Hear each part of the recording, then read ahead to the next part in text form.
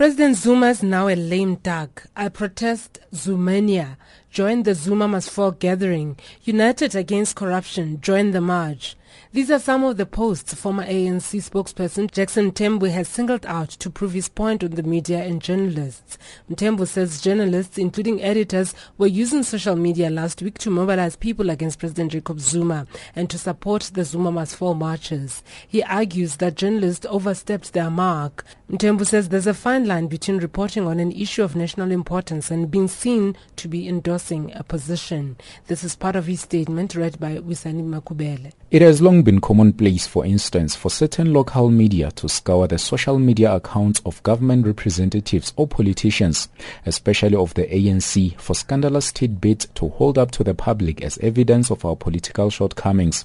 Considering this, we should view in a dim light the claim by all the so-called serious journalists that views expressed are personal on social media and not reflective of their employers, and that tweets are not endorsements.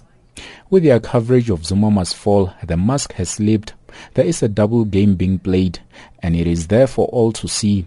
The boogeyman and rules of looming media censorship should no longer fool anyone. Mthembu further goes on to say the coverage amounted to propaganda with clear steps. He says, firstly, a national event occurred that was received favorably by elements of the media. This was immediately followed by voices of third parties, including policy institutions, think tanks, and independent economists decrying the actions of the president. Then international media picked it up and a narrative of South Africa is doomed gained momentum. But his main gripe seems to be that what journalists were saying on social media was not aligned to their commitment to objectivity and neutrality. His statement read here by Wisani Makubele. There is a fine line between reporting on an issue of national importance, an event or a phenomenon, and being seen to be endorsing a position on it, which is why it is acceptable practice in many of the world's most influential media to discourage journalists from venturing into opinion writing.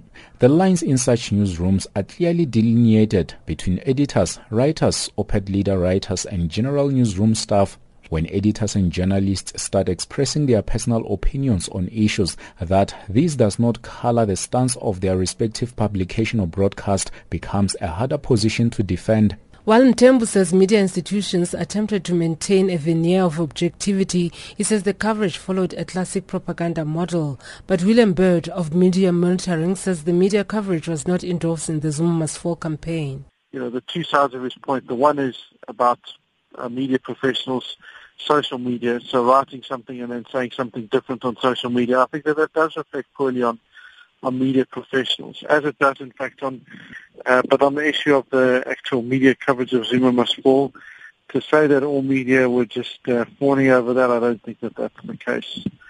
Certainly not based on the coverage of the marches themselves. However, Bird agrees with Mthembu that journalists should be circumspect on social media. SANEF's deputy chairperson Moshoeshoe Monari also agrees that journalists should be careful about what they post online.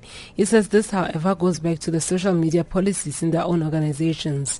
Monari made examples of journalists who have been sacked because of their social media posts. You remember there were two journalists or media workers who were fired from a magazine because they tweeted something about corrective rape. There is no way that they were tweeting in their personal capacity because, one, they put their companies into disrepute, and two, the mere professional association compromised them as well. The Zuma Must Fall campaign led to heated debates, particularly on social media. Sometimes this deteriorated into racial spats, with some using the campaign for their own racist ends, while others questioned the motive behind the enthusiastic participation of white South Africans.